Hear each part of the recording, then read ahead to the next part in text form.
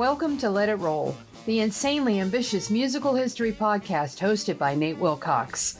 We've covered the early history of rock and roll, country music in the 20th century, the rise of hip-hop, disco, and electronic dance music, and now heavy metal. Stay tuned for our histories of Broadway, opera, punk rock, jazz, blues, and gospel. Follow the Let It Roll podcast on Twitter at Let It Rollcast, and check out our website at letitrollpodcast.com. Let It Roll is a Pantheon podcast, and you can listen to more great podcasts at www.pantheonpodcast.com.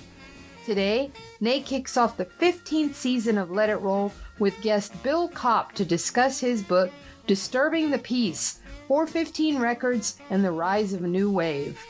Email us at letitrollpodcast@gmail.com. Pop in those earbuds and enjoy.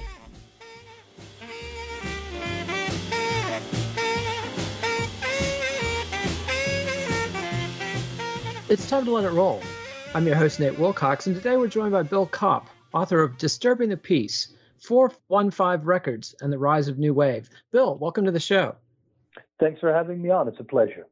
Cool. And so tell us a little bit about 415 Records, because from the perspective of 2022, a lot of people are going to go, what? Who? Why?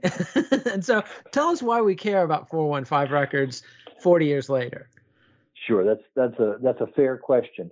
The idea of independent record labels employing what these days, or for some time now, has been known as sort of guerrilla marketing and relationship marketing type approaches. That's fairly commonplace now. In the mid and late 70s, it was unheard of. And 415 Records was one of the first punk/new wave/indie record labels. And while they didn't have a lot of what we would consider mainstream commercial success, they were an important first step in the direction of those kind of indie labels.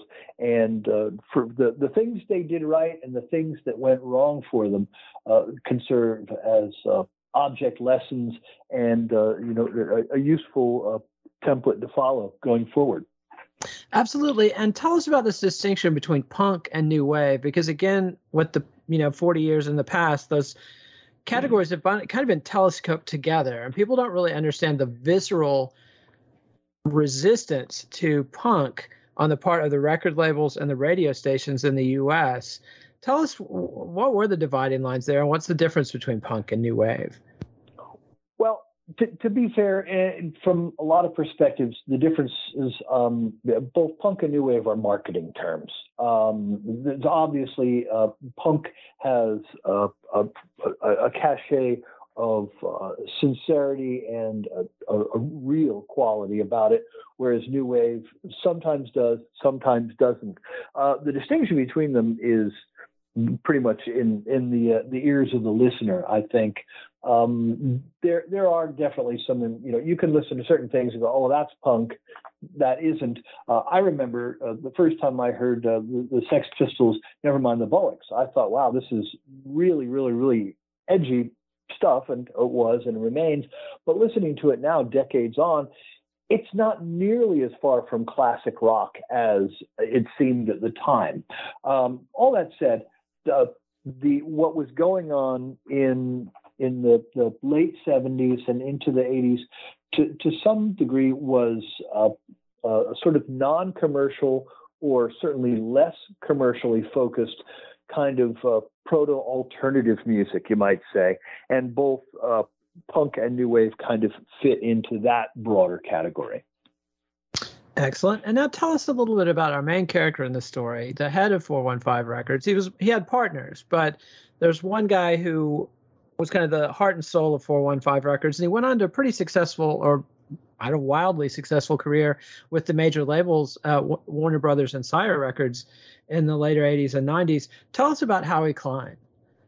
Well, Howie Klein had gotten his start in the quote-unquote music business, if you will, as student council activities coordinator at Stony Brook University in Long Island. And while he was there in the late 60s, he was booking really, really edgy bands for school dances. Bands like an unsigned band called The Doors. He signed them. He booked them for a gig, and between the time of the booking and the time of the actual gig, they got a record deal. And so by the time they played Stony Brook, they were commanding much larger sums, but they still played the gig for $400 for Howie. Anyway, that was his background for music. He's a non-musician, was then and remains a non-musician today. But he always had a passion and an interest for things that lay just outside, or sometimes well outside the mainstream. Another band that he booked was the Fugs, who were a bunch of beat poets, really, kind of a less musical version of Frank Zappa and the Mothers, you might say. So he was doing those sort of really out there kind of things. After sort of taking an odyssey to the east to sort of find himself, he ended up in San Francisco, where he fully embraced a lot of the independent, nascent kind of punk stuff that was going on. He considers the time he saw the Ramones live on stage early in their career a kind of a turning point in his own life, and that really turned him on to the kind of things that he found were also happening in San Francisco. So he was working as a DJ, a late night DJ, doing some freeform radio when such a thing existed, and that was his way of kind of nurturing the scene that was going on in the Bay Area. And one thing led to another, and that's essentially how 415 Records would come about as a result of his interest and passion for promoting, nurturing, and encouraging the punk and new wave bands of the Bay Area. And tell us a little bit about the Bay Area in the late 70s, vis-a-vis, say, Los Angeles and New York. I mean, the Bay Area now is seen as, of course, the home of Silicon Valley and this incredibly major global city. But at the time, it was kind of on the second tier. It was. And what's interesting is in a common thread that came up in my interviews for the book, and I did, I think, 96 interviews with the artists and label people and so on and so forth, was just how provincial the San Francisco music scene was. And that's not really meant in a negative sense. Unless you were subscribing to something like New York Rocker or Trouser Press or something like that, you really didn't have much of a sense of what was going on in other major cities. There were some bands that were touring, and obviously people knew each other from one city to another. But the music scenes of that period existed almost, not to overstate it, but almost independent from one another. So the LA scene was very, very different. It was much more competitive. The pay-to-play thing hadn't really started for performing artists, but LA seemed. And let me explain the pay-to-play term for our listeners. That was a phenomenon that came on really heavily in the glam rock era in LA in the 80s, where bands would literally basically have to hire the club. So a club like the Whiskey a Go-Go, which legendarily, provided a regular gig for bands like the Doors and the Byrds and Love back in the day. By the 80s, bands like Poison, etc., would frequently have to pay to rent the club, which totally changes the dynamic when bands have to have financial backing to even get in front of an audience. So go ahead.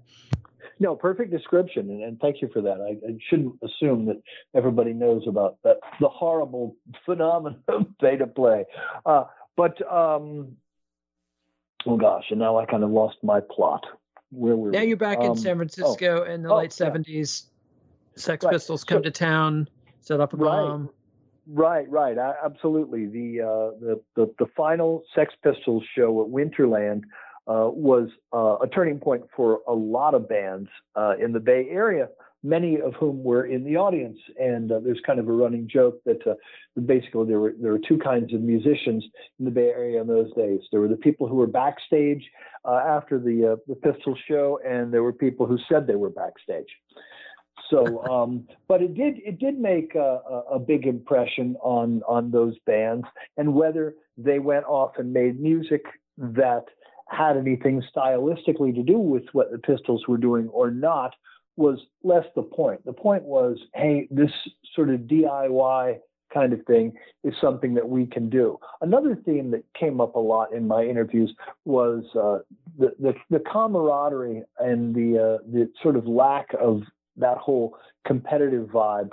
Those two things really formed a great deal of the character that was happening in we say the Bay Area, but a lot of what was really going on in punk and new wave was concentrated in a really, really tight geographical spot, the North Beach neighborhood, where the half dozen or so clubs were. And so everybody knew each other too. And tell us about those clubs in particular. And I've always struggled with the pronunciation of this, the Mabuhay Gardens. Is that close? That's pretty close. Mabuhay. I think there's a reason that it became known as the Fab Mab, is because it was a whole lot easier to agree on how to pronounce that. But yeah, the Mab was a Filipino restaurant, and the owner Ness Aquino made the decision, along with some of the other people that he was involved with, that the thing to do was, when the restaurant closed at night, would be to reopen it as a music venue, and because the building was just sitting there idle. And so with Dirk Dirksen as MC, the Mab became kind of ground zero for a lot of the new music that was happening in that area. And let's introduce the other partners with Howie Klein in launching 415 Records. There's Chris Knabb. Who, what, where, why? How did he get involved, and what did he bring to the table? Chris Knabb had been, at the time, was the owner and guy behind the counter at Aquarius Records in the Castro district. And when Howie Klein moved to town, he obviously took an interest in, when he started taking interest in music, he found himself hanging out at Aquarius quite a bit. And so at some point, Chris was asked by a programmer at one of the radio stations in town, one of the college stations, hey, there's this bubbling under kind of punk and new wave stuff that's going on. We don't really know anything about it. You, as a record store guy, you do. I mean, you're ordering these records and you're selling them to your clientele. Why don't you come on late at night and do a radio show? And he was more or less like, well, okay, I don't have any particular experience in that area, but I'll give it a shot. And after doing it for a very, very short time, he realized two things. One, there was kind of a need or a market for this kind of music to be played. And two, he didn't feel that he had quite the gravitas to do it himself. And so he said, why don't I invite somebody on as a co-host, my friend and frequent customer, Howie Klein. And so that's how the two of them got involved in doing these radio shows together. At some point, when they started doing that, all these local bands started sending in tapes. And when I say tapes, we're talking about cassette tapes made oftentimes with one of the old style boom boxes that had a condenser microphone. You kind of put it in the middle of the room in your practice space, and you played, straight to 2-track, no production, no mixing, no anything. Just, and then you record your 3-minute song, and then you run over to the radio station and say, hey, Howie and Chris, would you play this? And to their credit, they did. They started getting, more and more and more and more of these tapes from all these local bands. And at one point, one day they were, as the story goes, and memories differ on the specifics of this, but on one day they were on their way to do one of the radio shows, and a friend of theirs, a big record collector named Butch Bridges, said, you guys, you're getting so many of these tapes from these unsigned bands. Why don't you start a record label?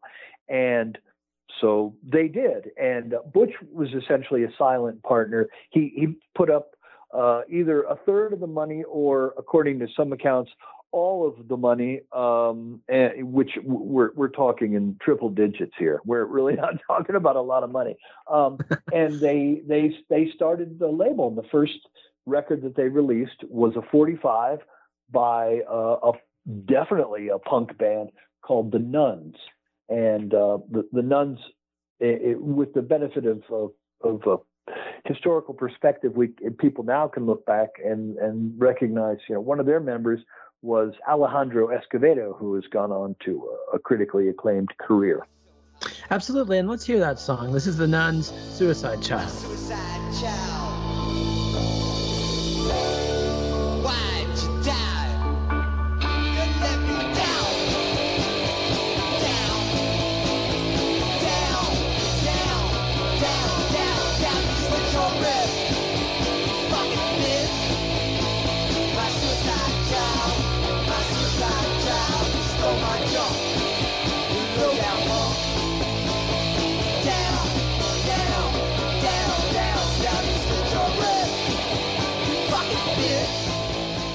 My suicide child. And that was the Nuns' debut single, the debut single from 415 Records, Suicide Child. And Alejandro Escovedo goes on to form a band called Rank and File with the Kinman Brothers, who are coming out of another San Francisco punk band called the Dills. And this is kind of off track from your book, but I just have to ask, what's your theory as to why did 415 Records not end up signing more of these punk bands like the Avengers and the Dills in particular?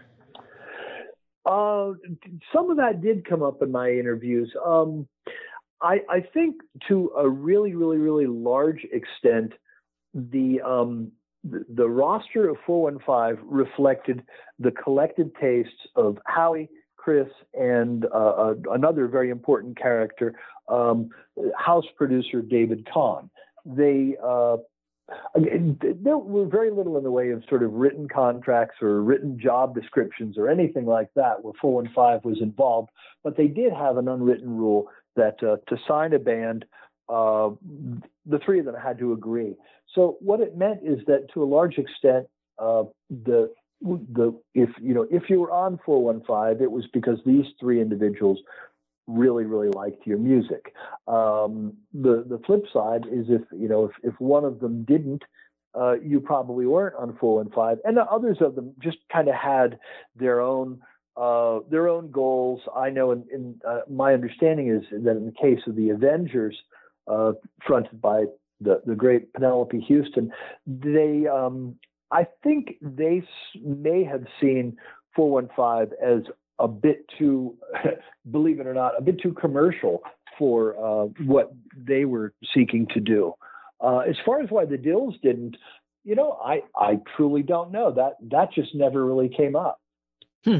Interesting question. And it's hard to say the perspective of time and the fact that Rank and File was one of the pioneers of cowpunk, which didn't really make a commercial splash, but I think has had more of a historical splash. I think maybe it's hard for me to say, does that make the Dills seem more important than they were at the time? I think you'd have to have been on the ground in San Francisco in those days. Their singles are awfully good, though. But tell us more about David Kahn, because he's a very important third wheel. And a key part, like one quote that really jumped out at me in the book was when Howie is talking to the major labels about cutting a deal for 415. One thing they really admired was his ability to record an album for, say, $500 to $5,000 and turn around and make $50,000 selling it. David Kahn is absolutely key to that. And frequently, Howie didn't even pay him. How did this work? How did 415's records get produced? In some cases, going back, we'll take the Nuns as an example. The band financed their own recording and brought the finished recording to Howie and just said, "Can you release this?" That's the way a lot of the early 415 stuff was done. I mean, the label was simply releasing things that were already finished. which is wasn't that common then. Now it's very, very common, especially on indie labels. The band retains ownership of their master tapes and all those kind of things, and they just work out kind of what we might call a licensing deal. So that's the way it was done in a lot of cases. In other cases, as far as 415, what happened is that David Kahn was working as a night receptionist at a recording studio, and was told that, hey, during the midnight to 8 a.m. shift, if one of our studios is empty, you're welcome to use it for free. And so he taught himself took lessons from some of the other producers and engineers there, and learned how to be a record producer on the fly in real time. And so that's how he got started. The interesting thing about him, and with the benefit of retrospective kind of looking back on things, some of the artists appreciated this more than others. But one thing he did was basically kind of a boot camp for bands. The idea would be that, okay, if we're going to go in and record an album, what we're going to do before that is I'm going to rehearse the living daylights out of you for a week or 2 weeks till you can play those songs backwards, forwards. And then, and only then, we'll go in the studio. And so a lot of those records were cut really, really quickly. If you look at the quote unquote history of any one of the recordings, it might seem like it went on for several weeks, because a lot of that was what we'd call pre-production, just rehearsing. But then when the tape started rolling, those bands mostly played live in the studio. And then it was just down to Kahn making sure that he was getting a good sound and a good mix. And let's go ahead and hear the single that's in some ways kind of the high watermark of 415 Records. This is Romeo Void's Never Say Never.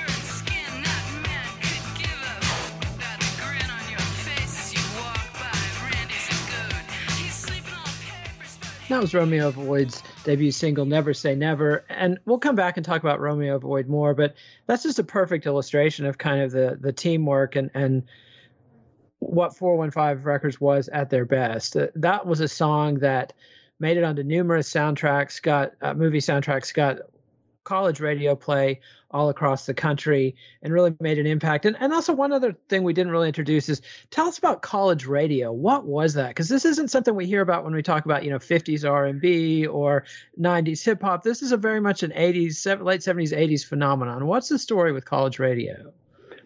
College radio came about in a significant way during that period. It was non-commercial radio, but it had college students doing the programming, the production, and the DJing, and significantly the song selection. Whereas the 70s, especially late 70s, saw the rise of tightly formatted, some might say cynically minded programming of what got played, a lot of it coming out of the concepts put forward by a guy named Lee Abrams. The alternative to that was college radio that didn't have to program based on what was going to help sell ad space between the songs. And so it was, from an artistic standpoint, you might say a lot sort of more pure. Howie and Chris really understood that independent record stores and college radio were their market. Those were the people. They were the people that could put them in touch with the kind of listeners who wanted to know about this music, who were interested in it. And The major labels, on the other hand, couldn't really be bothered because they didn't, at least initially, because, to them, college radio wasn't even, it didn't matter.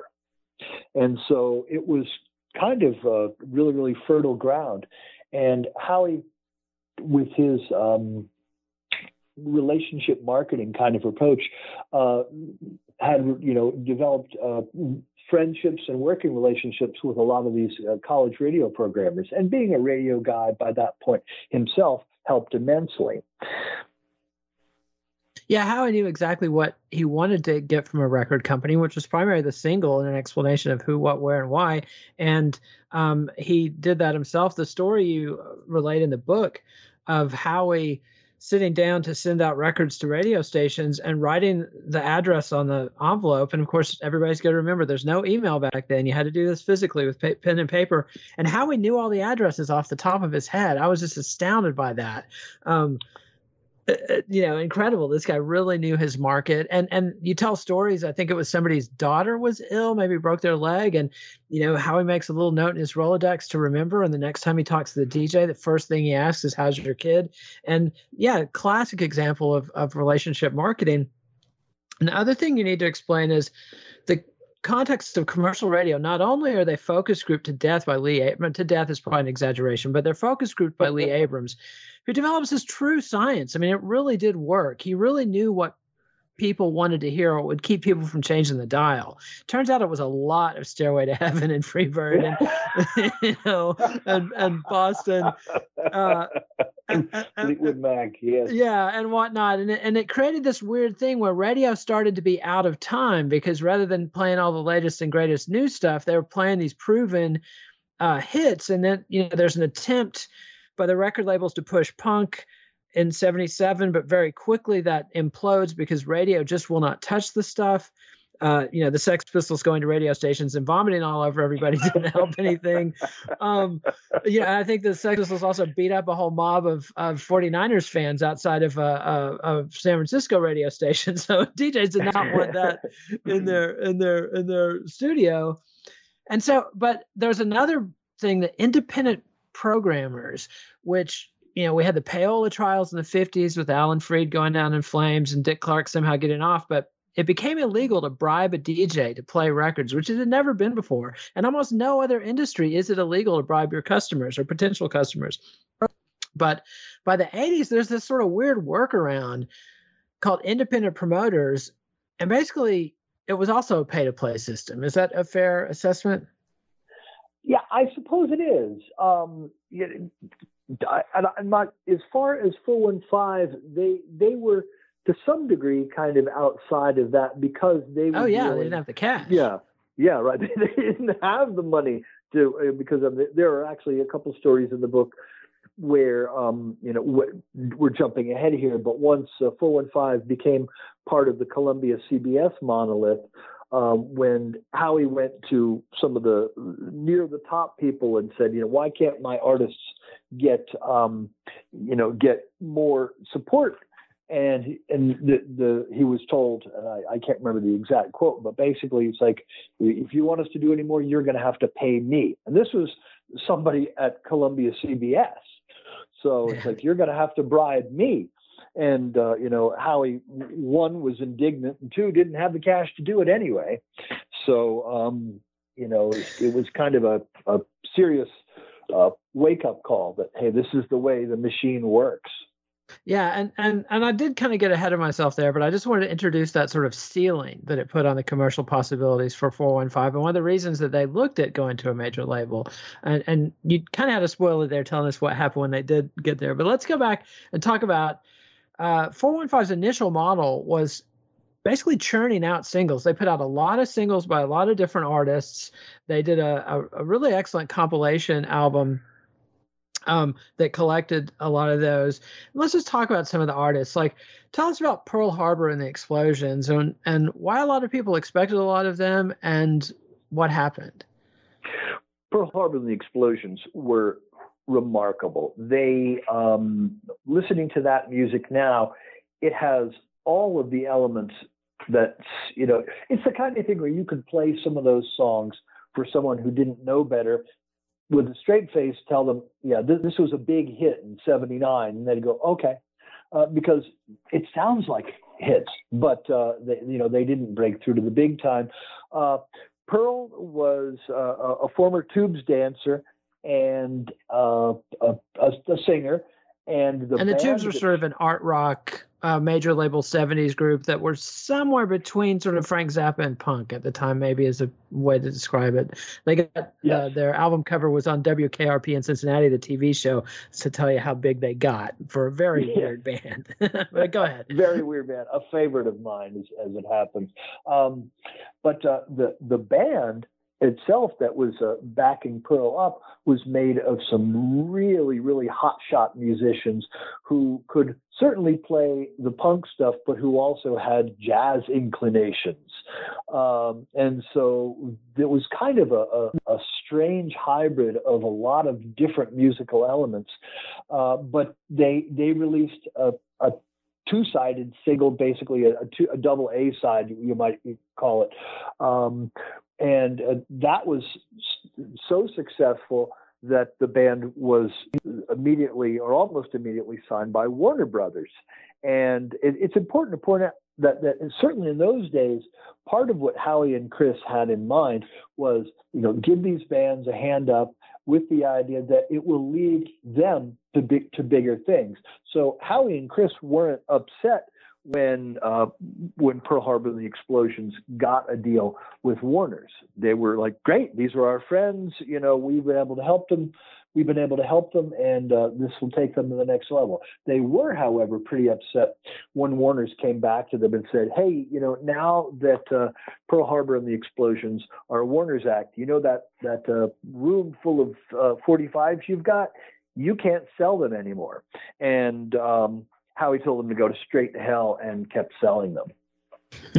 And good on Howie. And, Pearl Harbor never did much on Warner Brothers. And we'll talk about some of the difficulties of that transition from an successful indie band to a difficult, how hard it was to make it as a major label band after this sponsor break. And the thing to keep in mind about this era, I'd say anywhere past the birth, once freeform FM radio dies, and once the major labels had heavily gotten into the rock business in the late 60s, the old style of sort of organic regional growth that would occasionally lead into a hit single was dead, and now bands kind of had to not be manufactured, but their success had to be manufactured.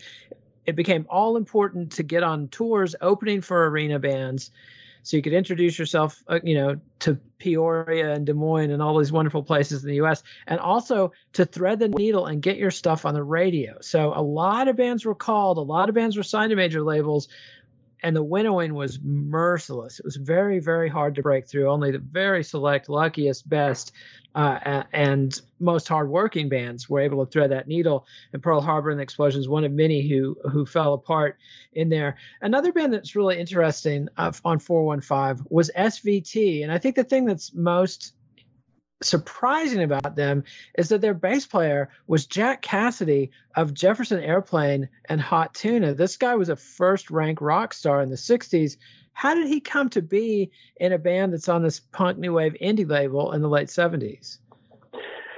It's a curious story, really. By the mid-70s, Jack and Yorma, his lifelong best friend and musical partner from when they were young kids and continuing to this day, they were doing the Hot Tuna thing, and they had decided, okay, we've been doing all this for a long time. Let's take a hiatus. The understanding wasn't that they were going to break up or stop working together, but it was like, let's take a break, go off and do other things for a bit. And at that point, Jack wanted to just play some straight ahead rock and roll. He was put in touch with a singer and songwriter of immense talent, a guy named Brian Marnell. And so they put a band together that played, it's hard to, put labels on it. And it's one thing that's pretty much consistent to almost every artist I've ever interviewed, is that they really don't like it when you label their music. But having said that, SVT was sort of a little bit of power pop, a little bit of punk, and a little bit of sort of mainstream, I hate to use the word classic rock, but, tuneful stuff that had a really, really strong oomph to it, thanks in large part to the monster bass player that they had. So that was SVT, and they repeatedly, when I would ask people in the research for the book, who's the band you think that was involved with SVT who should have been huge and really, really. You mean 415 Records? I'm sorry, 415 Records. Yeah, the SVT was the answer. Everybody said that, or nearly everyone said SVT was the band that really should have hit it out of the park commercially and made that jump to the big time, but they didn't. Yeah, and things conspire. It's very hard to become a successful rock band as it happens, and even people with all the talent and all the work ethic and even the experience and connections don't always make it. And the next sort of band from this indie era of 415 I want to cover is Roky Erickson and the Aliens. Roky, of course, is a legend in Texas for the 13th Floor Elevators, which was the first psychedelic rock band in the world, massively successful in Texas as a live attraction. Had a hit single, only went to like 65 in the charts, but was like 1 or 2 in many regional markets, including San Francisco. And the Elevators spent, I think, 7-8 months in San Francisco in 66, 67, playing live right there with the Grateful Dead and Quicksilver Messenger Service and Moby Grape and all the others. But Roky hit some rough patches. He was literally harassed and persecuted by Texas law enforcement, ended up doing time in a hospital for the criminally insane. And I'm not talking about like a country club getaway. I'm talking this is where they put you if you ate your little sister kind of place. Rusk Mental Hospital, one of the scariest penal facilities in Texas, which is one of the scariest penal colony type states in the world. So poor Roky got arrested for a joint and, gets electroshock, Thorazine, put in with literally people who eat their families. He gets out. He's a changed man. He's got a new band, Roky Erickson, the Aliens. How did 415 get what's legitimately a seriously good record out of Roky at this point? Yeah, I would agree with your assessment of that. In fact, as a pretty serious Roky fan myself, I think The Evil One is the pinnacle of his career. I think it's the best thing he ever did. In some ways, it's a similar story to what we were talking about earlier with the bands like the Nuns, that there was a finished album and it was brought to 415 for release. The album had been made, and we can talk more about how the album was made because it's a very, very unusual story. But the album was finished, and a number of tracks were put together and released on CBS UK. And the gentleman who was involved in working that deal kept a clause in the contract that allowed him to pursue a separate deal in the United States. When he did that, he found that, unsurprisingly, none of the major labels were interested. It was just too weird for them. And so he eventually came to Howie and Chris and said, would you like to release it? And they said, yeah, but we don't want to release the exact same thing that's already come out in the UK. So they went back to the source tapes and found some more songs that were really good, possibly even better, and released a version of that album in the US on 415. So to get all of the music from the British version and the American version, you'd have to buy one of the latter-day reissues, the best of which came out a few years ago on Light in the Attic. It's a 2 LP set, but side 4 is blank. And it's a great stuff, and I wish we had time to go into the story of the making of that album because it's fascinating. You tell it really well in the book. But I got to get onto the Columbia era because this is when Howie bites the apple, as it were. He's been really successful for an independent label. And keep in mind, like you said, the independent labels that built rock and roll had all either been absorbed into the major labels like Elektra and Atlantic and so on, or they had gone out of business.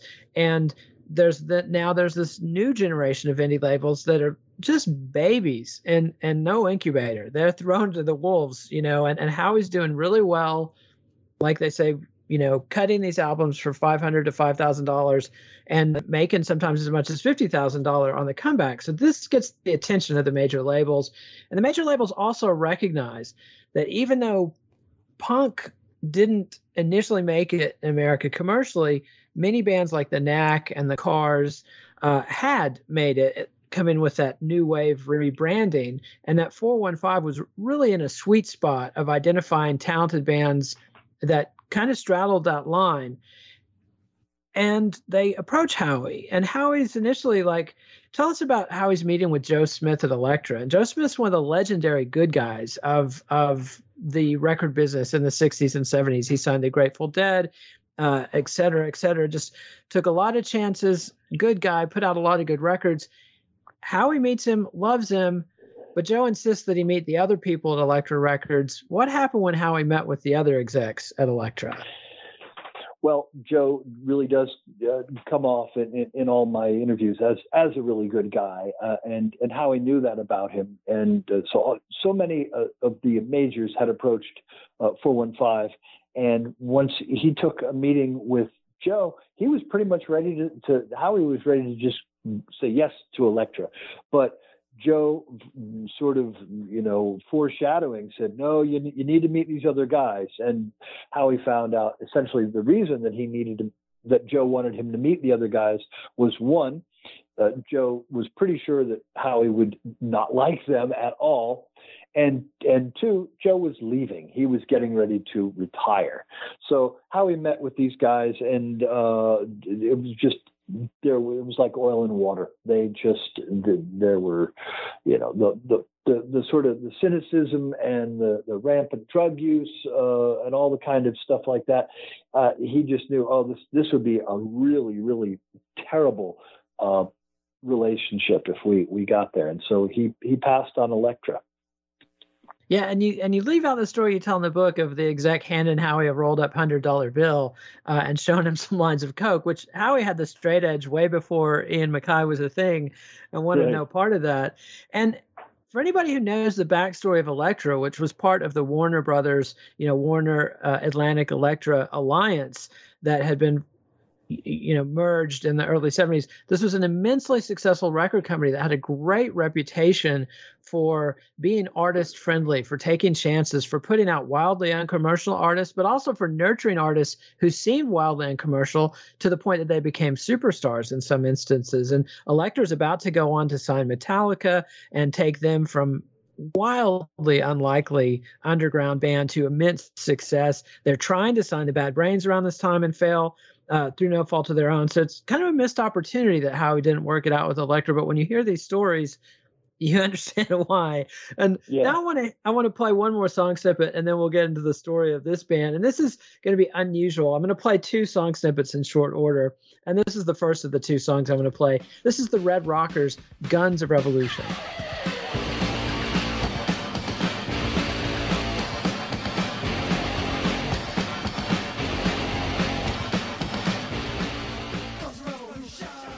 And so I'm playing a shorter snippet of that than I usually do because I want to play another snippet of the next Red Rockers. That was the one of the tracks, the opening track, I think, on their first album, Condition Red. And this is the Red Rockers' China, which was the first single off their first major label album done as a 415 with Columbia Record. This is the Red Rockers' China.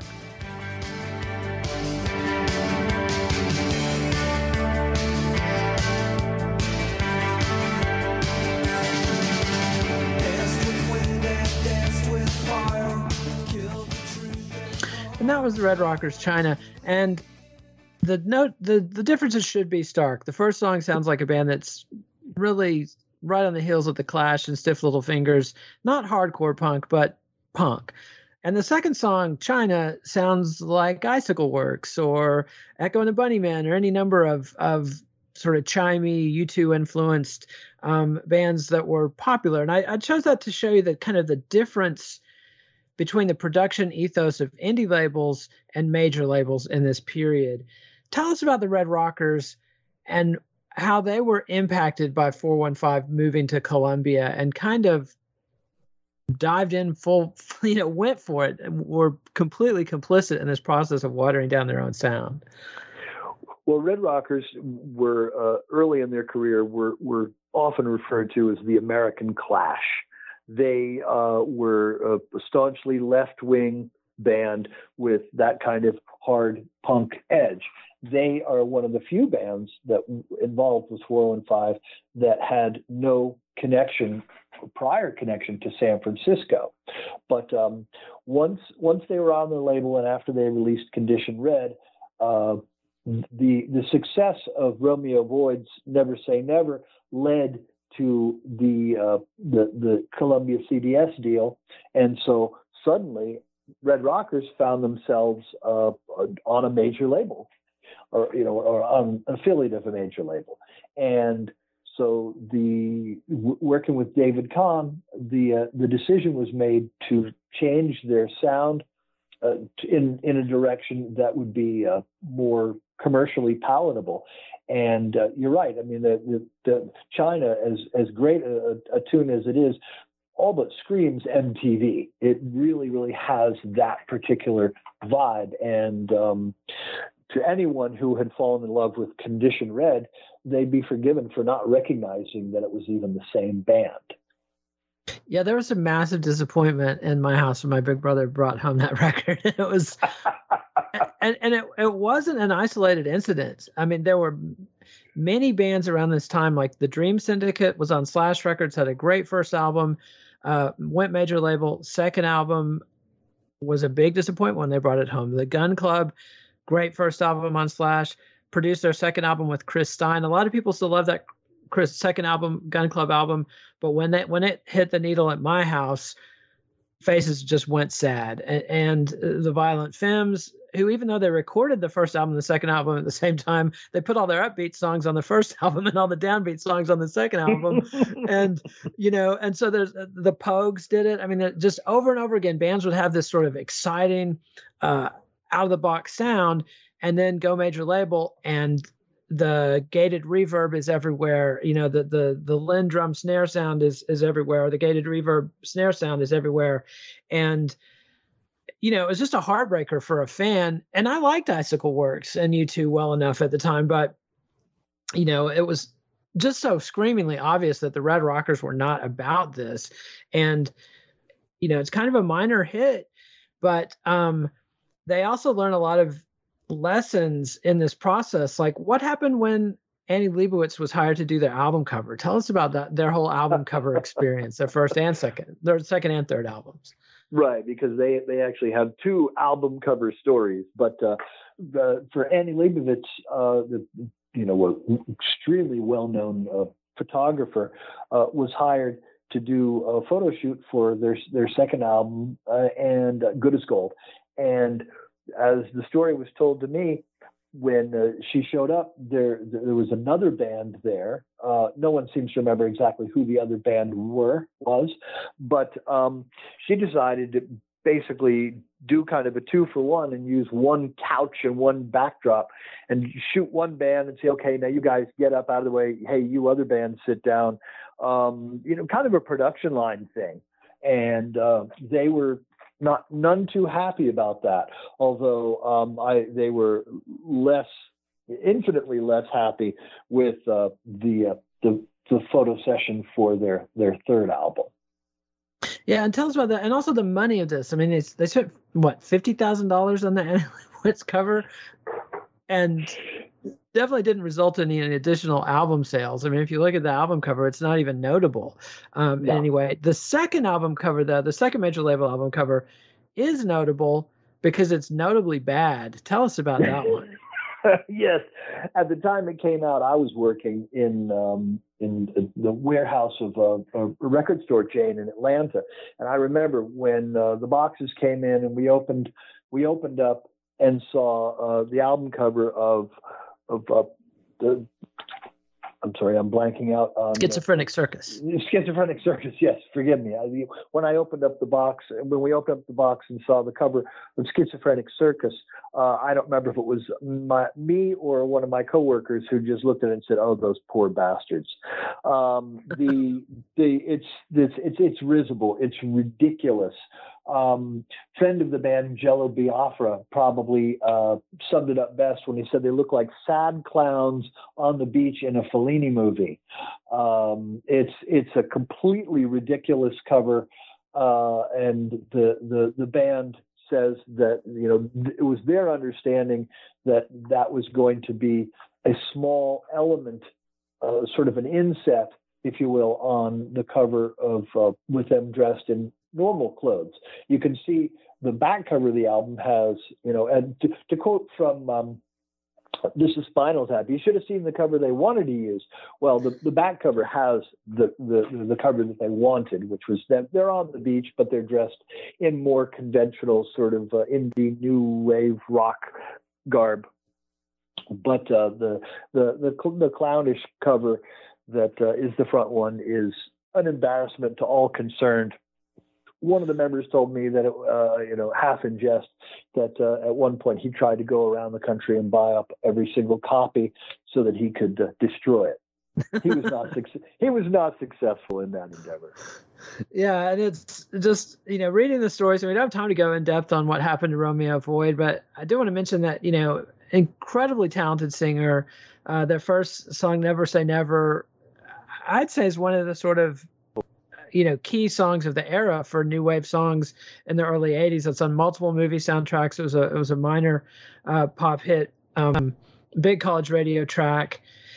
But Romeo Void, because the singer was a female and she was heavy, the record label didn't know how to deal with her. They wouldn't put full body shots of her in any of the press kit photos. They'd stick her face surrounded by the rest of the band so you couldn't see her, and struggled again with production and jumping from producer to producer. And another band that 415 sunk a lot of hope and aspiration into is Wire Train. Tell us a little bit about Wire Train, why people were so excited about them. Their first record, In a Chamber, pretty successful and well respected. But what happened to Wire Train down the road, and why did the 415 Columbia team not ever, why was it less than the sum of the parts instead of more than the sum of the parts? It's hard to say. I mean, everyone has their own idea about why something did or didn't work. The Wire Train started out as a band called the Renegades, and they were doing a kind of, it's hard really to describe their sound. It's fairly straightforward, kind of it certainly wasn't cowpunk, but it had a little bit of some of the elements of the kind of the Paisley Underground thing that would eventually happen, and chiming rock, but with kind of a punk energy and intelligent lyrics.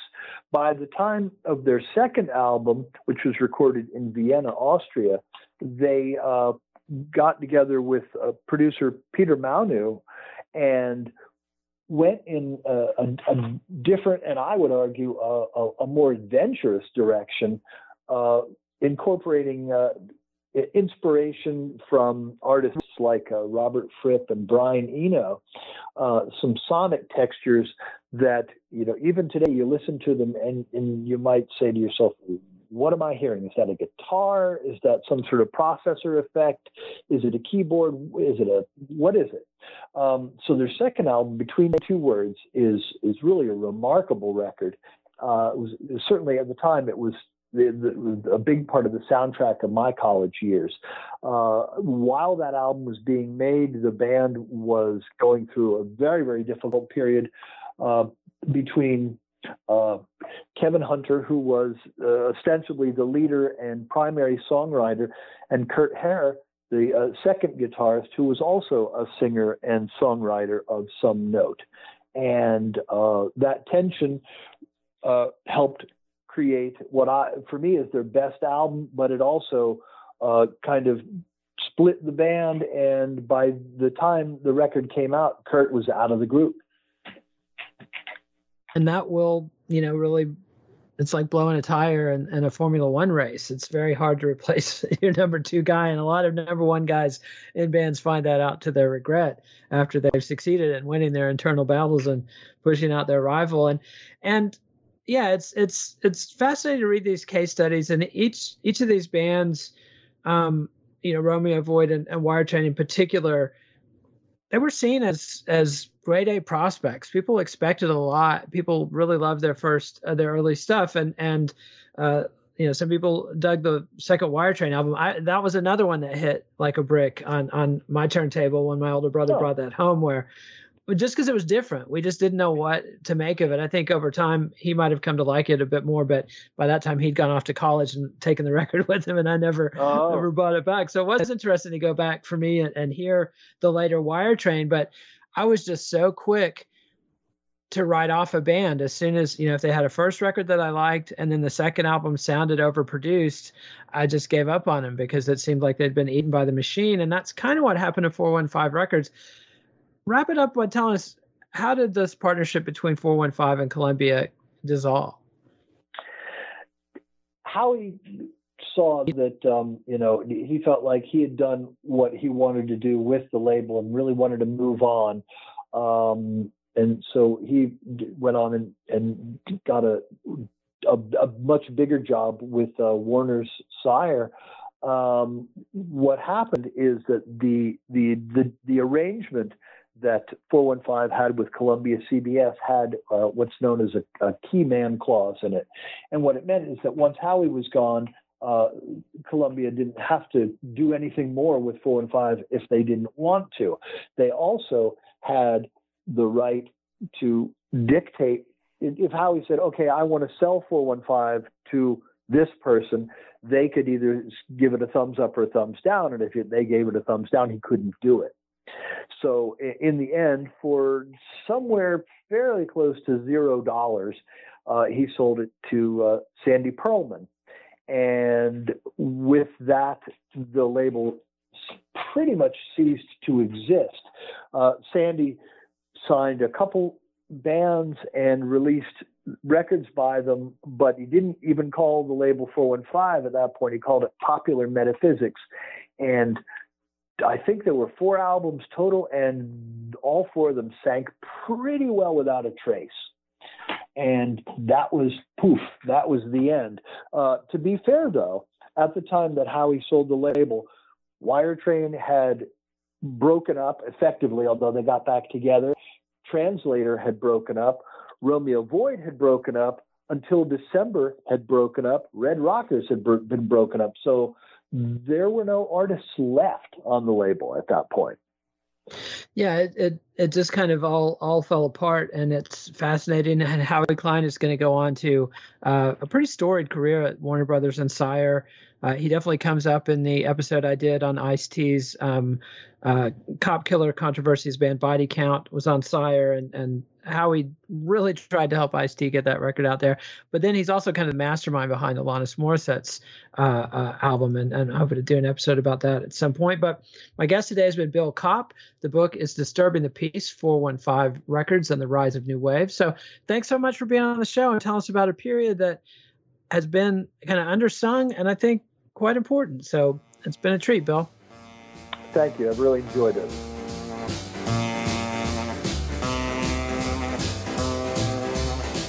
Follow the Let It Roll podcast on Twitter at Let It Rollcast and check out our website at letitrollpodcast.com. Next week, Nate welcomes back Joel Selvin to discuss his book Altamont, The Rolling Stones, The Hells Angels, and the Inside Story of Rock's Darkest Day. Let It Roll is a Pantheon podcast, and you can listen to more great podcasts at www.pantheonpodcasts.com.